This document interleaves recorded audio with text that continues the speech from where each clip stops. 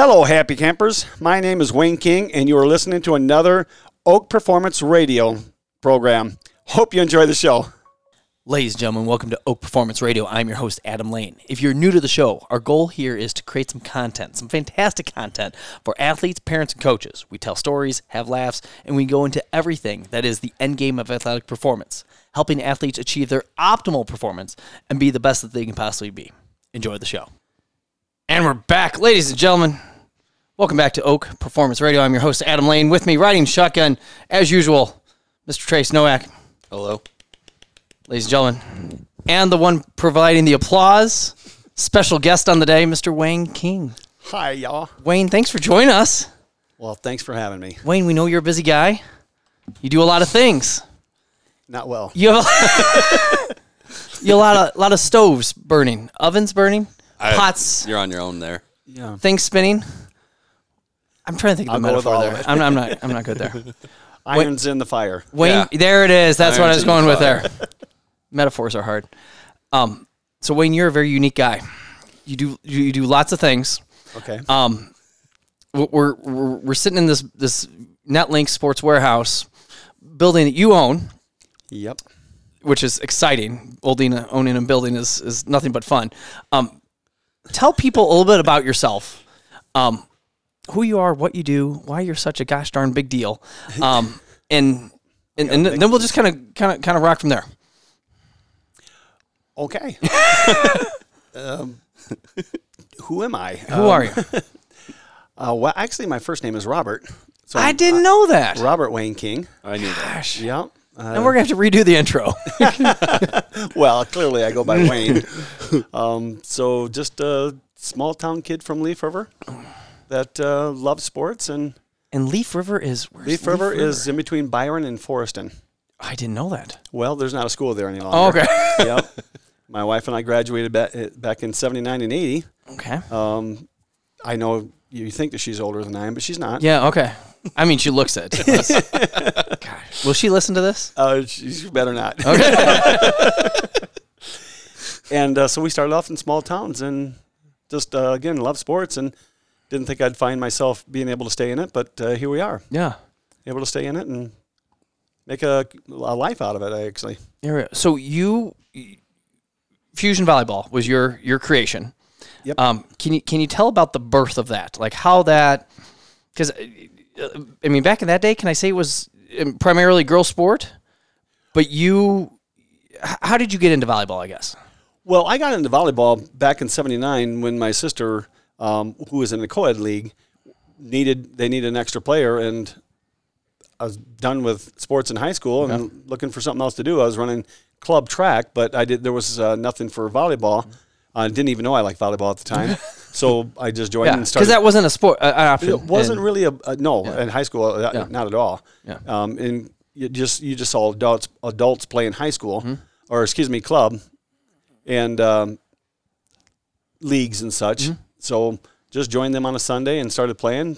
Had a lot of fun doing it, and got married and got busy and didn't get to play as much. Okay. And then as Deanna and I got married at a young age, I found myself still wanting to do sports. But you were very mature. Let's be clear. Very mature. Yeah. Yes. Okay. Yeah. Still is. Mhm. Yeah. Not so much. But just fell in love with the game. I mean, just wanted to continue, whether it be softball, whether it be football, whatever we could do, just to play sports. And volleyball just happened to fit into that, and tend to like that sport a lot, and did a lot of volleyball. And then when we moved out to Carroll Stream, joined a league out there, got into with some guys, and they actually taught me the game, because you when you're young, you're just an athlete and you just see ball, hit ball. Yeah. But actually got surrounded by people who really knew what they were doing. Okay. And first time as an athlete, not being the best, or not being, and coming from a small town, it's easy to be the fastest on the track field because there's only 4 other people that you're running against, basically, it felt like. But so it challenged me to want to continue to get better. So started playing with better people in the men's league, and went from there. So moved over into the suburbs. Moved over into Carroll Stream. Okay. Yep. Gotcha. Yeah, we got married in 81, and Deanne graduated nursing school, and that's where the job was taking her, because back then there wasn't a lot of jobs even in nursing available. So I had dropped out of Rock Valley so that we could get married, and I worked at a lumberyard and continued our life together that way. Yeah. Moved out to Carroll Stream where she got her job, and I worked for a roofing company at the time. Okay. So from there, just kept playing volleyball, and then I got an opportunity to go run an insurance agency out of Rochelle. And so she got a nursing job in Rochelle as well. Yeah. We had Craig then, and moved to Rochelle to raise Craig and 3 more that came along. So continuing to play volleyball, joined the leagues in Rochelle, DeKalb, Sterling area. Okay. And was approached by the high school coach, Sue Golan, was her name, is still, hopefully, and to coach freshmen, and I'd never coached before. So how I got into volleyball, kind of putting this all in Reader's Digest version, was her convincing me to do it because they were going to have to drop the freshman program. Oh, gosh. They had only won 1 game in 3 years at that time at the freshman level. So it wasn't a lot of pressure to win. So I thought, all right, you want to help in the community and stuff. And so I did that. And I found that I really enjoyed coaching. And that's how it started. How many games did you win? We won 3 that year. Okay, hey. 3 times the program. Look at that. Total. And then the very next year, the freshman program only lost 1. Ooh. So, which was a mistake because they moved me up to JV. And then year after JV, they moved me up to varsity. And I was silly enough to say, sure, keep doing that. So then I started coaching varsity at Rochelle. Gotcha. What year is this? Oh, geez. Ballpark. 86? No, it was the early 90s. Okay. Early 90s, because I then from there went to Kishwaukee College, and that would have been the mid to later 90s. Okay. Yeah, trying to piece that together. Because I think we started Fusion in 99. Okay. That's what I'm thinking. Can I ask how that pieced together? Like, to start a club sounds like, it doesn't sound easy. And were there other clubs going on at the time? Oh, there was a ton of clubs. There was a ton, okay. Yeah, it was very competitive in the area. I mean, Illinois has always been a powerhouse of volleyball. And I was actually at Sky High coaching because I wanted to continue my growth as a volleyball coach. Mm-hmm. So I knew that the next step was going to be a club coach. One of my players at Rochelle was going to Sky High. Mm-hmm. So she approached me and said, you should come here and coach. Yeah. So I did. And that's how I met Eric and Bill. Okay. And after doing that for 5 years, wasn't really what I was looking for. I won't get into reasons why, but it wasn't my philosophy on coaching kids. And just so happened, Bill and Eric felt the same way. Okay. So it was on a flight back after nationals that Bill and I actually talked about how we just can't do this anymore. And he approached me about starting the club. Ooh. And you really don't want to start a program completely by yourself. No. And I certainly couldn't have done it without him, and I'd like to think that he couldn't have done it without me. Yeah. And then I recognized that we needed somebody like Eric, who was very green at the time, but I don't know, it just seemed like he was going to be the right fit. Yeah. So when Bill and I started the club, he was the first hire. Gotcha. And that's how Fusion was born. Gotcha. So this is early 2000s? I think it was 99. 99? I think it was late 90s. Okay. Yeah, and some of that 98, 99 time frame, I'm thinking. Yeah. So that's how Club Fusion came about. Gotcha. Then as Club Fusion expanded, we went out in different locations, and we were out in Freeport. We were in DeKalb, different satellite programs. Okay. And then there was a satellite in Rockford, and we didn't have places to practice. And I ran across this building, which wasn't in real good shape at the time. Yeah. And we had a program out of here. So we shut the one down in Freeport, combined it in Rockford, but all of our top athletes knew that they had to go past here and go, if they were going to compete on a national scale, had to go to our main program in Marengo at the time. Okay. So really kind of right in the middle. So you Rockford kids went east, the suburb kids came west and kind of met, Correct. Met in the middle there. Yep. Gotcha. And so we were able to pull. Well, we got a lot of the St. Charles kids at that time too. So we were pulling from all these different directions and built a heck of a program. One of the best in the country. There we go. Because of that model. There we go. And then fast forward, shift around some things a little bit. Eric wants to starts VC United, and you're like, hey, I have a building. This could work. Well, Eric, it was time for him to move on. He knew it, and he you could see it coming on for a few years, and he was looking at a lot of different locations, and he wasn't sure where to go. I knew that. I mean, I'll back up a little bit. Pat Meinert had been in volleyball in the Rockford area for a long time and made a huge impact on the Rockford area. Was great for the kids, but I knew in order for the Rockford area kids to be able to take that next level, it was going to have to take keeping them all together. Yeah. And you couldn't have these kids, going. There's no reason to go past Rockford. Yeah. And you could draw from the smaller communities and such. If you could pull that off, you could put a heck of a program together. Yeah. So before you start a club, you have to say, where am I drawing kids from? Mm-hmm. If I just go out in the middle of nowhere and expect people, to come from too many miles away, you're just not going to get it. Yeah. But this was a hotbed because there was always great athletes that came out of the Rockford area, Yeah. regardless of whether they went to Sports Performance or Sky High, or at the time before Fusion, they would go all the way to Sky High in Crystal Lake. So this made a lot of sense. Mm-hmm. Eric at first was reluctant because he just didn't believe he'd get the support that he needed. But again, giving Pat Meinert all the credit that she's due, she showed that you could have a tremendous amount of athletes that want to stay close to home, don't want to be forced to have to go elsewhere. So because she would have 40 teams. Yeah, we had 36 teams, I think. So people who when I left, don't know Pat, you want to give some background on her? I'm going to let Trace do that. Yeah. So Pat started Rockford Volleyball in I don't know. I'd even completely sure that she started it. That part is a little before my time, but she was everything that is Rockford Volleyball. She was an excellent volleyball trainer. One of my biggest volleyball mentors. Gave me my first start. Forced me to get paid because all I wanted to do was volunteer. But yeah, built a great program in Rockford Volleyball out there, and started a lot of kids' volleyball interest in the Rockford area. When I first talked about starting a club, I actually came to Pat Meinert first and said, I think we could do something pretty special in the Rockford area. I wrote, this is before Fusion even started, when I knew I was going to leave Sky High. And the only thing that I had asked, that I didn't want to be a part of a parent board run organization, because I felt we needed to be able to say this is the direction we're going to go, because parents care about Susie. Yeah. And we needed to be able to separate that out.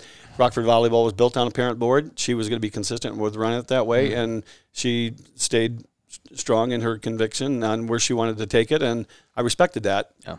So that's why Fusion didn't start off in Rockford. Yeah. But no, she did a lot of great things for a lot of kids. We just probably the only difference is that I just wanted to compete at a higher level, a more national level, and she was very community based and really wanted to work with all the kids. Yes. And still was my vision too, but you have to be able to offer the top of the top for those kids, and that's probably the only reason why we didn't come together. Yeah. Because she then coached in Belvedere. She coached at Belvedere North. Yeah. Yep. Okay. Her last year was 3 years before Amanda took over. Amanda and I went over there. Okay. Yep. Gotcha. So Wayne, talk more about the top tier piece. So you coached Sky High, Fusion.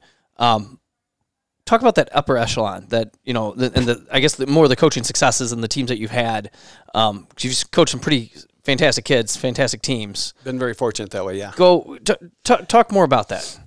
At Sky High, my first team was a 183, and it's a third team, and we surprised a lot of parents, especially at Sky High, by qualifying over the 2 team, and having a lot of success. But I was just blessed with really the right group of kids, even though they might have not have been as athletic as some thought the other one, the 2 team was, but that just gives those girls that little extra fire to want to work harder. So I had never not qualified a team for nationals after that point, and I moved up to the 81 team at Sky High, and had phenomenal athletes like Hillary Sexton and Hillary Hain. Just some top kids that were, went to U of I, went to Penn State, and just big programs. So you're expected to have success when you've been handed talent like that. Yeah. When I decided to leave there and start Fusion, the kids that were disgruntled over at Sky High were looking for another option, and those were typically your 2 or 3 tier. When I say tier kids that could play on a ones team almost anywhere else. Yeah. And Angela Fulano, who was one of our first kids that we picked up, and was just an outstanding player.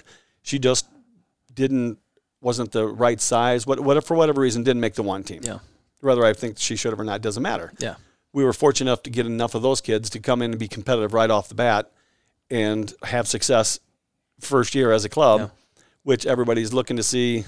Okay, they pulled the right coaches, but was it the club or was it the coach? Yeah. You can't be successful without the right kids and the right coaches. You need the right. There's a lot of things that have to come together to get this. No one person can sit back and go, look what I did. Yeah. And was very fortunate that way. So that same philosophy on how to train kids, because I was the one who started the training philosophy at Fusion, and I'm not taking anything away from Bill. He obviously agreed with the philosophy and followed it as well and had his own, but just going to be competitive regardless of what level you're at. You're going to compete hard and you're going to train hard to get the most out of every kid and see where her ceiling is. And so that fit very well with what we were trying to do at the program, and that's why we were the number 1 recruited club, or top 2 for numerous years, because they knew what the college coaches knew what they were going to get, regardless of what team they got her from. Gotcha. Now, is that so? When you say philosophy, just that you're squeezing the orange and getting as much juice as you can out of every single kid. Yep. Okay, and that's not. This is going to sound like a silly question. That's not typical. Like, is that not typical through clubs? It's typical to say. It's hard to follow through on. Gotcha. You got to be consistent and persistent. Yeah. It's so easy just to fold your arms and go, well, I tried. Yeah. And if you're going to be a part of a program, if you truly believe that the kids say this is what they want, you've just got to not let up. Mm-hmm. And you're doing it for them, not for yourself. Yeah. And that's the hardest thing for coaches is to not give up on a kid. Yeah. Because that's something that I'm impressed with you coaching-wise, that it doesn't matter who the kid is, where they're signed to go to school, if they're signed to go to school. You get on, if anybody does anything that's not, what it should be, like there's never a time where you don't coach a kid or don't let them know, sometimes in a hilarious, funny manner, that they're, your standards are really, really high, and this is the job that needs to get done, and here's the standard, and we need you to adhere to it. It's always fun when another kid happens to stumble onto your court during drills that isn't normally you're part of your team, and then she's surprised that I'm holding her to the same standard that I am the kid that's going to a Big Ten program. Yeah, it's like, you're here to train with us. Let's go. We're going to train. Let's go. But they deserve the same coaching. They deserve the same passion and feedback as any kid. Doesn't matter what school you're going to. You're here to get better. At least that's what you signed up for. Yeah. If they didn't, then that's a different discussion. Yeah. Okay. So, talk about team successes in the way of what you've had with Fusion. Start with Kish. Yeah. Well, I'll even go back to Rochelle, because Rochelle had never even won a regional program before. And we, during my short stint there, I thought it was 5 years at Rochelle High School. So 2 years, 1 year freshman, 1 year, or 2 years freshman, 1 year JV, 2 years varsity? I think it was 3 years varsity. 3 years varsity? Yeah. We were Sycamore, who had a phenomenal program under Deb Clark. Oh, Deb. Oh, yeah. Yeah. Yep. And, I know Deb. Yep. And we upset them to win the regionals. The problem back then is there was a 1A, 2A. Oh, Yeah. yeah. and we were just over the cusp of being 2A. or under the being 1A. We got put into the larger division, which at that time was 2A, was the larger. Yeah. And so we immediately had to go in and compete in with the suburb schools, your St. Charles, and Mother McAuley back then was just dominant. Yeah. So we would, even if you won your first round of sectionals, you just were going to get crushed after that. Yeah. We couldn't compete. I had one club kid on the team. She was the one that's played. That's one club kid.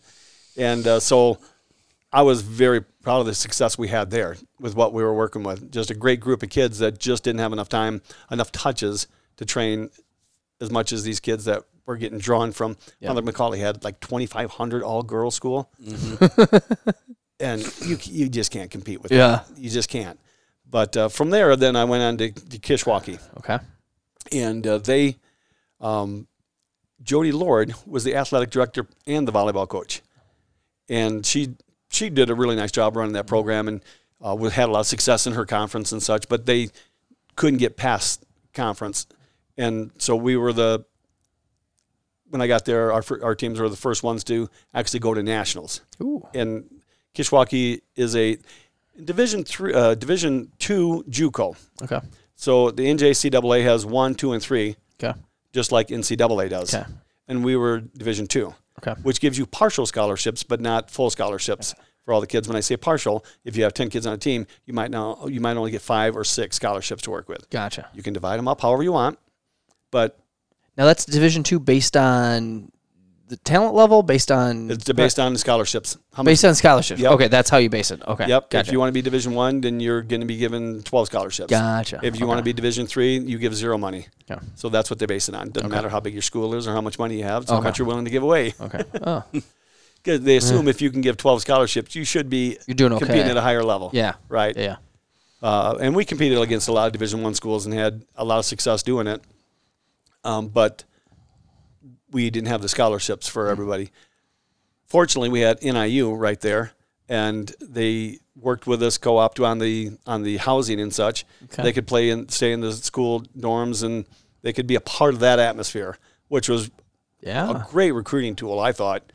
So I show them around the NIU campus and go, oh, and by the way, you're in smaller class sizes. These are the same professors. I think at that time there was over 80% of the professors at Kish were also professors at NIU. Oh, God. So what's not to love about it, Yeah. right? Yeah, so I thought I had the easiest job in the world recruiting kids there. And it worked because, 3 national championships was what came out of that. Nice. So I did that for 5 years. And that was 5 years. 3 national championships in 5 years. Yep. You know who Holy played cow. for him at one point? I don't. Amanda Carlson played for Wayne. She was the very first year. Yep. We never lost a conference game. Amanda was the start of that. She was part of that group that was undefeated. There you go. We got upset, I'll say, the first year going to nationals. I know that they were not happy, but we ran in. Just like in high school, they hadn't narrowed it down as much. So we were a much larger pool, and the best talent, there should have been more than one program coming out of Illinois to go to nationals. And at the time, there was only one. Now there's 3. Oh.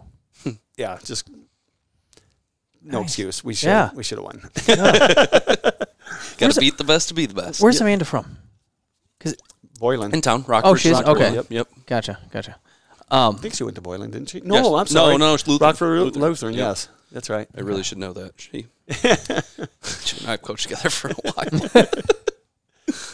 So, yeah, So then on to keep going with the futures. Is Brianna's teams played well back in the day, and that you coached them? I did. Gotcha. Yeah. I took the top team every year. Okay. Typically not the 18s. I think a couple times I took the 18s. I liked working with the younger kids a little bit better, but not below. I think I only took 15s. Did I even take 15s when my daughter was there? I think I didn't coach below 16. Okay. So typically I stayed in that 16, 17 age range, and Eric liked coaching the 18s. So You let him. yeah. Here, you have them there last year when they're going to be the biggest problem. It's funny because it's true. We had some success winning qualifiers and a lot of success at nationals, and I mean, I honestly, I'm just going to guess. I think between Kishwaukee and club, there were 7 national championships, and I forget about them. I really do, because I mean it's fun, but it's more fun seeing the kids performing at that level and just being in that atmosphere, because that's pretty exciting ball when you're playing against the best. Yeah. But blessed with a lot of great kids. I mean, 1 year with 3 kids going to Penn State on one team. Oh, wow. Yeah, you should get fired if you lose. What is that coach doing? Yeah. They just lost a point. Gosh.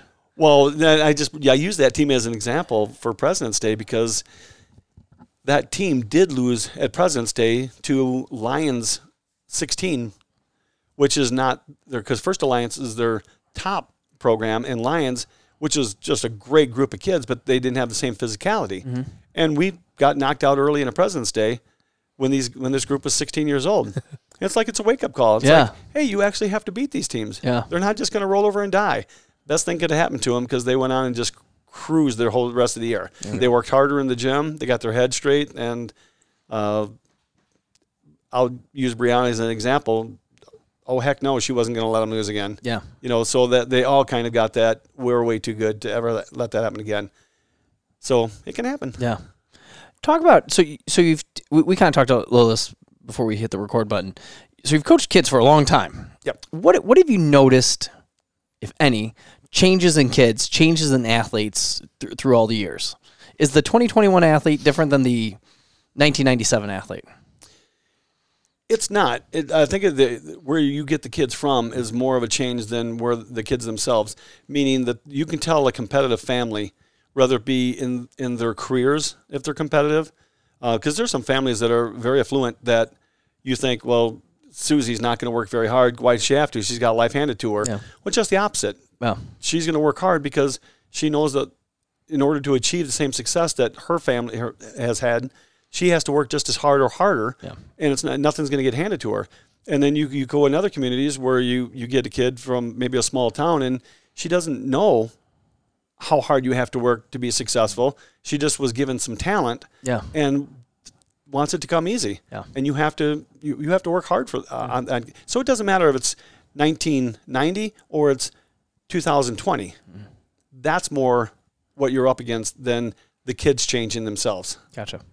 It's where they're from and what they've accepted. If you're a big fish in a little pond, it's hard to get you to think how hard you have to work to catch up to those kids now that you're going up against. Yeah. Yep. Do you think by them coming here, that happens more easily? Like, I mean, they might be hot stuff at their high school and, blah, blah, blah, but then they come here and they see another, It's easier to win the kid over and into that philosophy than it is the parent. Yeah. And this isn't saying anything bad about the parents. It's just the reality that the parents aren't in here. They don't see the atmosphere. They don't feel the energy that's in the gym. And they wonder why Susie's not getting more playing time, why she isn't the stud on the team, because she's, she's a stud in their eyes. It's just it's a parent. Yeah. I've got 4 kids. I know exactly how they feel. But you have to grow up in that environment and be a part of that to understand, or be an athlete who had that same challenges growing up. And if you weren't an athlete, my wife is never an athlete and really didn't care about sports. She didn't always get it why I was the way that I was. So I see both sides of it. Yeah. But that's the hardest people to win over. Yeah. She's figured it out now, though. She's given up. Okay. I'm not even going to ask anymore, she said. Yeah. Do you think do you think parents have, I don't know. Wait, I love the philosophy, because I have the same philosophy in the sense of I was never a gifted athlete in anything. So, like, I worked insanely hard to become insanely average at sport. And so I love helping, like, I don't care if you're going to a D3 school, a JUCO school, or if you're just going to have a really nice high school career and just go on to college and just be a normal college kid, or if you play D1, I don't care. I think it's great that, kids are out there trying to optimize their God-given ability. When parents, so that's in my mind, that's in your mind. How do you communicate that to kids? How do you communicate that to parents? The way at Fusion, the way I communicated to the parents was at signups at that night. Once you decide you want your kids to be a part of our program, it's now our responsibility. For you to question what we're doing, you should have done that the first night. Yeah. There's no questioning after that. Okay. You either trust or you don't. Yeah. And that's me as a coach. Now that this is Eric's program and I'm just helping out, coaching. Just the pretty face. I'm just eye candy for the grandmas now. It truly is, let me do my job. If you don't think I can do my job, then why are you here? Yeah. I don't want to hear from you. So I'm old school that way. Yeah. Yeah. Have some trust. Understand the process. Nobody wants your daughter to be better than me. Yeah. So I know what you want. I've done this enough years now. And I've having 4 kids of my own, 2 daughters, 2 boys. I know what you're going through. Daughter played at University of Pittsburgh. I know what the process is. Leave me alone. I will do what I can for her. Yeah.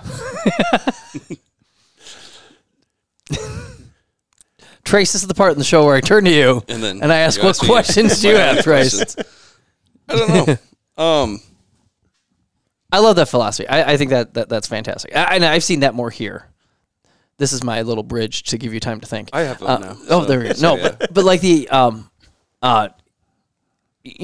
I see that more here than what I did in public school and coaching and stuff like that. Because it was a straight line to the coach. If their kid wasn't getting playing time, or if they didn't like that answer, then they'd go to the AD. If they didn't like that answer, then they go to the principal. If they didn't like that answer, they go to super. I'm going to tattle on somebody till my voice is heard.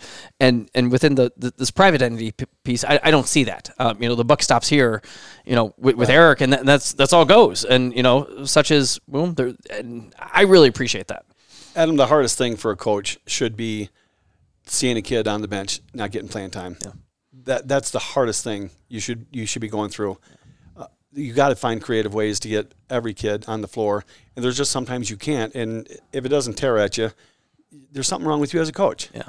And I look at every kid like that's somebody's daughter, that's somebody's niece, that's somebody's granddaughter, and they want Susie out there, and they don't really care if you win or lose. Yeah. So balance it the best you can. Yeah. And if parents think that you're just sitting back and you don't really care about her, then they really don't understand VC's philosophy, my philosophy, and coaches are going to make mistakes. Yeah.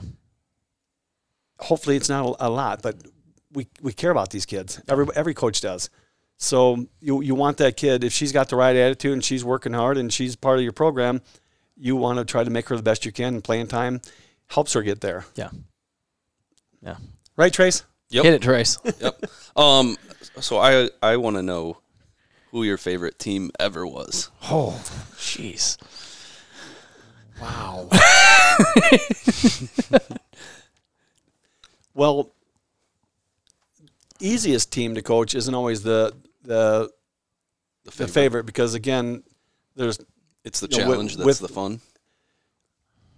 One of the teams that stands out is, again, I use Angela Fulano, who was just a phenomenal kid that I just enjoyed coaching. And that group of kids that was with her, they were the hardest working group of kids at Kishwaukee that I had, because I remember beating an opponent one night and we throttled them. But it wasn't because we were good. It's because the other opponent just wasn't as good. And the scores looked fairly lopsided, but because this team was on a mission to go for a national championship, we knew that we weren't going to let those opportunities go to waste. So when the parents are there watching them and wanting to take them out to dinner because they don't get to see them as much as they probably want to, I asked that group of kids, did they feel good about their performance? And the captains at the time said no. And I said, I'm willing to stay here for another hour and a half and practice so that we can make this night a lot better than what it was, because we agreed we weren't going to have days like this. And they looked at the rest of the team and said, we're practicing for an hour and a half. And we actually they worked their butts off after playing a match. Now, when I say playing a match, it really wasn't. They didn't break a sweat. They didn't have to play. Yep. And after that, it didn't matter who the opponent was. They played their game to the best of their ability. And that group of kids, that team had the highest GPA, 3.65 at Kish. and anybody on the team, and we had a couple of students that weren't as strong, the rest of them rallied around and pulled their GPA up. Wow, That's cool. Yeah. that's twice what Trace's GPA was. No, I'm It actually is. It's right around there. Might be more. The majority of the team transferred to other programs and went to much bigger programs and had their success there. But that was, I've had athletes that we can say, were, better for whatever reason. Yeah. But that team stands out the most. Yeah. Who else was on that team? Anybody we would know? Honestly, you know how I am with names. I know. I see Angela's thing show up on Facebook all the time. That's where I remember Callie Landis, who was out of Milledgeville. Okay. Milledgeville. I know I'm gonna. If these kids, I know. that I don't know the names. This was a bad question. Mandy Martin. This was my fault. Yeah. Yeah, I know. I know better. that's all. Actually, Kelly Milborn was on that team. Oh, really? Yep.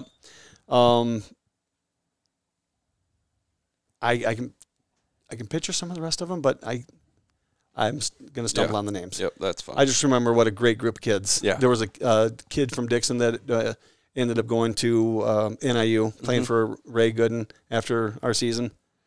So, yeah, had a great group. Yeah.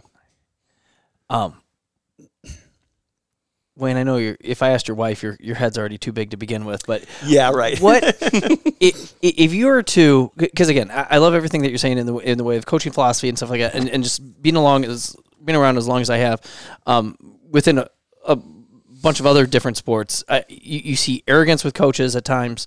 This is what I do and this is how I do it, and they might have a nice resume of cool accomplishments and stuff like that. But what do you think separates you and your philosophy versus coaches that what do you see being the biggest problem with coaches in 2020, 2021, whatever year this is? I think the biggest problem I see in coaches is that they just assume everybody's like them. And they, if you just have a God-given ability and you happen to be 6'12", and you just hit over the top of everybody, well, good for you. Yeah. I was 4'11" as a freshman. Right. Yeah. And everything was a challenge. Yeah. And I'm 5'10" now. So in order for me to be able to compete, I had to work harder than everybody else. I didn't take anything for granted. Nothing came easy. So if I wanted to jump high, I had to jump higher. Yeah. You got to live in the weight room. You have to. So the fact that this is me stroking you, that we're blessed to have Oak Strength in a volleyball center now. I'll call it that, a volleyball center. Yeah. Is incredible for these kids, and you get these kids who, and I don't want to say kids' names because I'd have to say them all then. But when we wouldn't remember them all. when I see them in here working as hard as they're working, and they've already got the size, the strength, the quickness, and they're saying, I need to get better. That's something you don't see a lot of kids and coaches stress at every level. So I think that the fact that I was a smaller athlete and had to, I felt, work harder to be able to compete with the kids that just got it naturally, I carry that over, and I want to train the big kids like they're small kids. Yeah. And if I can get them to play and think like, an undersized outside hitter, a libero who wants to make a difference on the floor, if you've got all that God-given ability already, you better take it up to the next level then. Yeah. And I think that's what I really try to bring out of the kids. Yeah. I think to kind of get an outsider's perspective on why I think what I see in coaches that don't do well and then what I see in Wayne, and there's a lot of reasons why Wayne is as good of a coach as he is, but Wayne's Wayne. It is the most genuine, this is who I am, this is how I coach. There's no trying to be something that he's not. Mirrors. No, and I see a lot of younger you get coaches. What you get. A lot of the younger coaches that we get in, and sometimes even the older coaches, and myself even, just trying to be like other people who you think are good coaches, and then you realize that that's not them. They're not being genuine, and kids see that stuff right away. And that can you can be saying all the right things, but if they are tuning you out because they think that something's just off, I think everybody knows that Wayne is. I think Wayne is Wayne has been said every week in the gym before at some point. Yes. just Wayne's World, and we're living in it. Well, I always tell the kids, I'm not going to say anything to you or coach you any different than if your mom or dad were standing right next to me. This is who you're going to get, and it's not going to be sugar coated. If you tell me this is what your goals are and where you want to, how you want to get there, it's not going to be easy, but we're going to get there together. And if I'm going to, make a joke about you or say something negative about you, I'm willing to say that in front of your parents. Yeah. Because it's nothing personal. Yeah. It's just me trying to bring out the best in you. Yeah. And parents laugh usually when I do it anyways. Well, you do it in such a, it's genuine. Loving, genuine manner it's and there's a chance that maybe 30 to 40% of the time the joke goes right over their heads, It's higher than that. As long as it makes me laugh. Yeah. Yes, exactly. Well, I try to use humor and sarcasm because sometimes as a coach you get so frustrated, you're going to say something you shouldn't. So I will interject humor. Yeah. Like I said, sarcasm to get my point across. And it doesn't sound so rough. And so aggressive. Aggressive then. Yeah. Yep. But they still get the point. You still get the point. I would argue they probably get the point a little more because they're like, ooh. I know what he's hiding with this sarcasm. Yeah. When you go walk by the parent and go, you can still consider adoption. Nobody would blame you. That's a parent's way of going, I don't think she's playing well right now.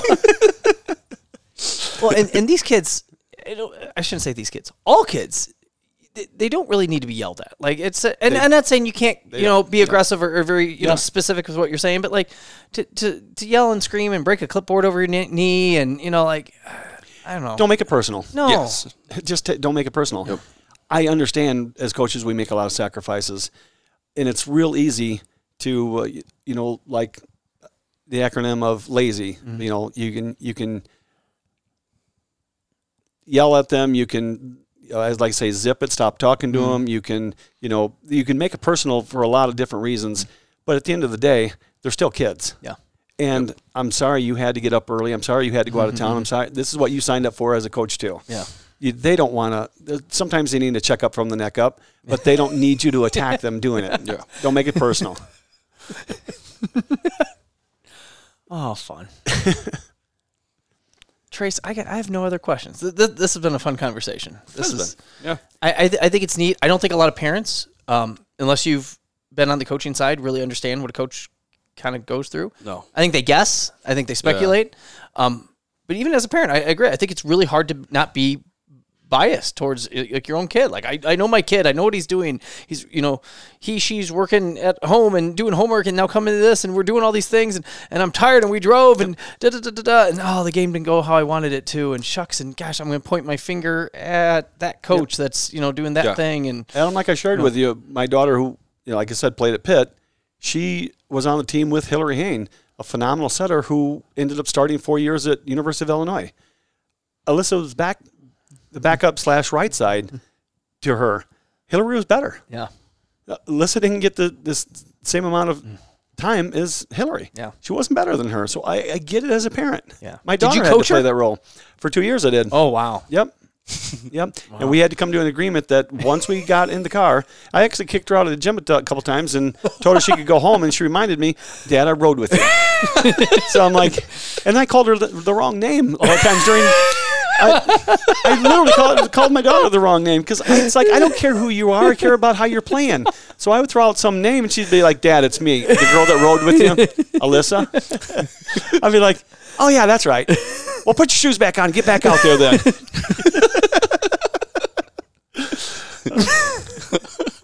So I'm just picturing this in my head. For everyone listening who thinks that's a joke, you should get Alyssa in here for one of these podcasts. She would have a lot of stories. Oh man, getting told she could play outside. Literally go outside. Yeah, just get out of the gym. Oh, that's fantastic. Speaking of the gym, you ask a question. I think we I'll just come back around full circle with the facility. Hmm? Oh yeah, yeah. So this facility was part of Clinton Electronics manufacturing, and then when Clinton Electronics got much smaller, they turned this into just other warehouse / manufacturing for rental purposes.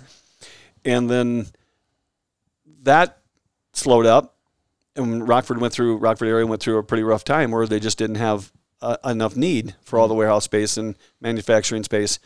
So this became available, and the gentleman who owned it got approached by a group of sports dads, we'll say, that wanted to invest into turning this into a sports center.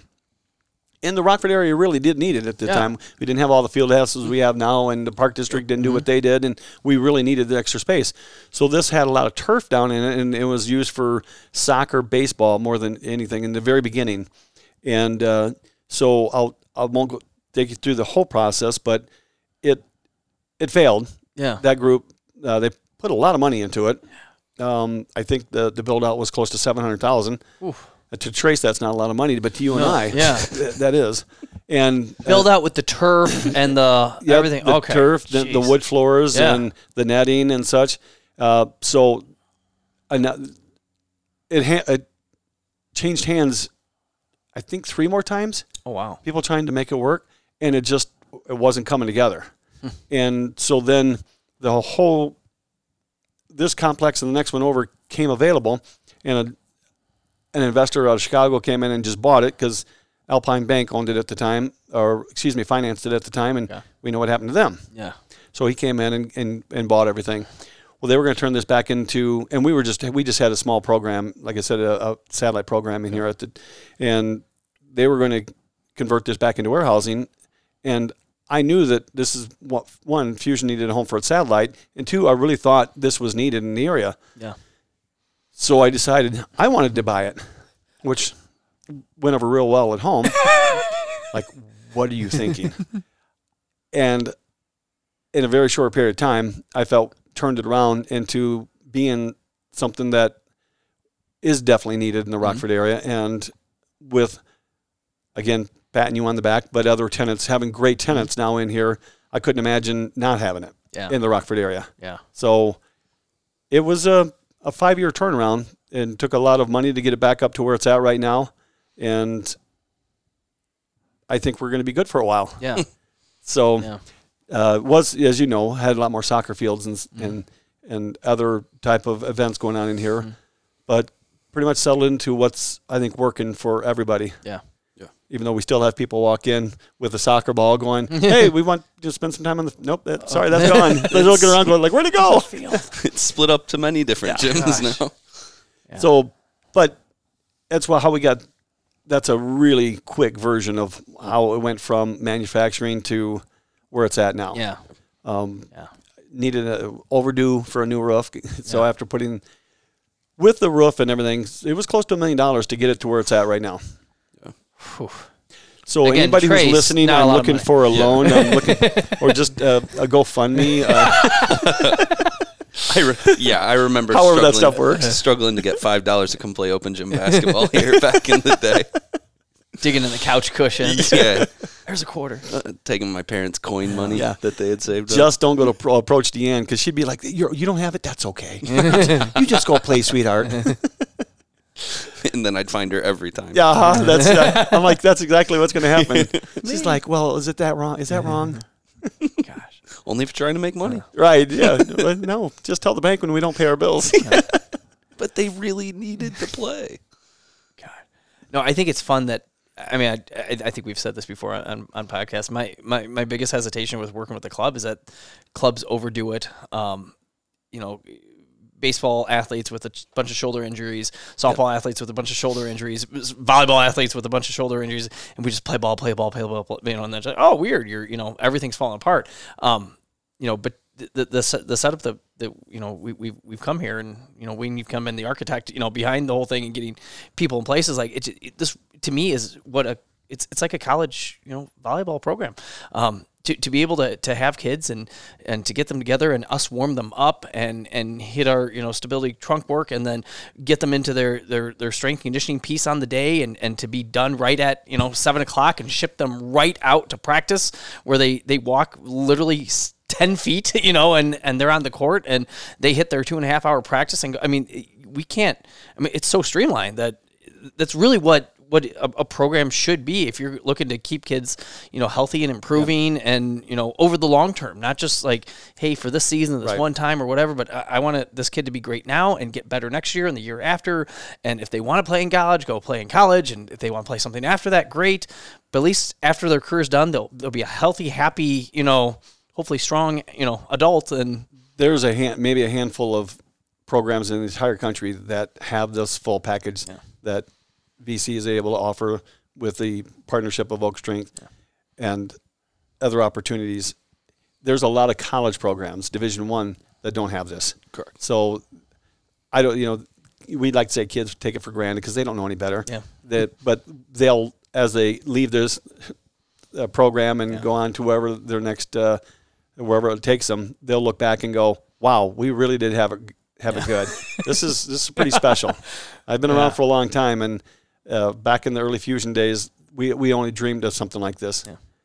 That would have, with the success we had and the athletes we had. So I think that's why I feel that we're able to get more out of our kids than other teams. And I think Trace is experiencing, and we've all experienced it. We're going up against programs that have been around for a long time, having a lot of success, and somehow we're beating them, and we're not quite at their level yet, but something's coming together. Our stamina, the conditioning, the training, we're finding ways to, have success on the floor. And if it didn't, everybody coming together to help that, it wouldn't have happened. Yeah. It's been fun too. And I can't imagine trying to be that like remote strength coach that walks into the gym with, I don't know, some battle ropes and some bands and be like, hey, here we're doing. And it just like this low level, boot camp type stuff versus like what real strength conditioning should look like. For, again, we're not trying to train. The problem with weights is they're heavy. They're not very portable. Let me tell you, after moving to gym, I never want to do that again. But gosh, it's been fun. It's been fun. Yay. It's a good ride. Trace, anything to end on? No. Wayne, anything you want to end on? Anything that we didn't say that you want to hit on? For the coaches that are listening to this, I think we have our meetings on Thursday night to try to expand our coaching knowledge. I think you should talk to Trace about participating. Gotcha. Yep. Yes. Yep. And we're always there for you. Coaching improvement sessions. Coaching improvement sessions. Get together. I cook some food. We talk. Yep. Share knowledge. Happens after practice. Yep. It's just it's a really, it's a wholesome, just good for the community in general. But it's just a meeting of the minds. You just get better. Good. You share stories and share laughs. Yes. Yep. You need that fraternity. Hydrate. We do a lot of hydration. We bond. Yep. Yeah. I feel there's bonding going on. Yeah, there's a lot of good bonding going on. You need bonding. Yep. That's good. Yeah. How you feel attached to? Well, it's fun that you have that many coaches that you actually want to be able to spend time with outside of the court. Yeah. And there's a lot of great people that are part of this program. So it's part of I think one of the things that people don't necessarily understand from the outside is just chemistry amongst coaches. Everybody feeling comfortable with each other. I think people tend to think like, okay, I coach 151. My relationship with the teams that I'm going to be playing, their coaches and all that is so important. If I don't feel comfortable talking to another coach about possibly scrimmaging, all that stuff. So as much as we joke about meeting afterwards, I do, like, one of the reasons why I think we're successful is because we do have, within the coaching community, a lot of good meetings of the minds. Well, a lot of young coaches can ask questions and use, because everybody has something to offer. Mm-hmm. Yeah. And you can continue to learn. We expect our kids to. We need to do it as well. Yeah. Yep.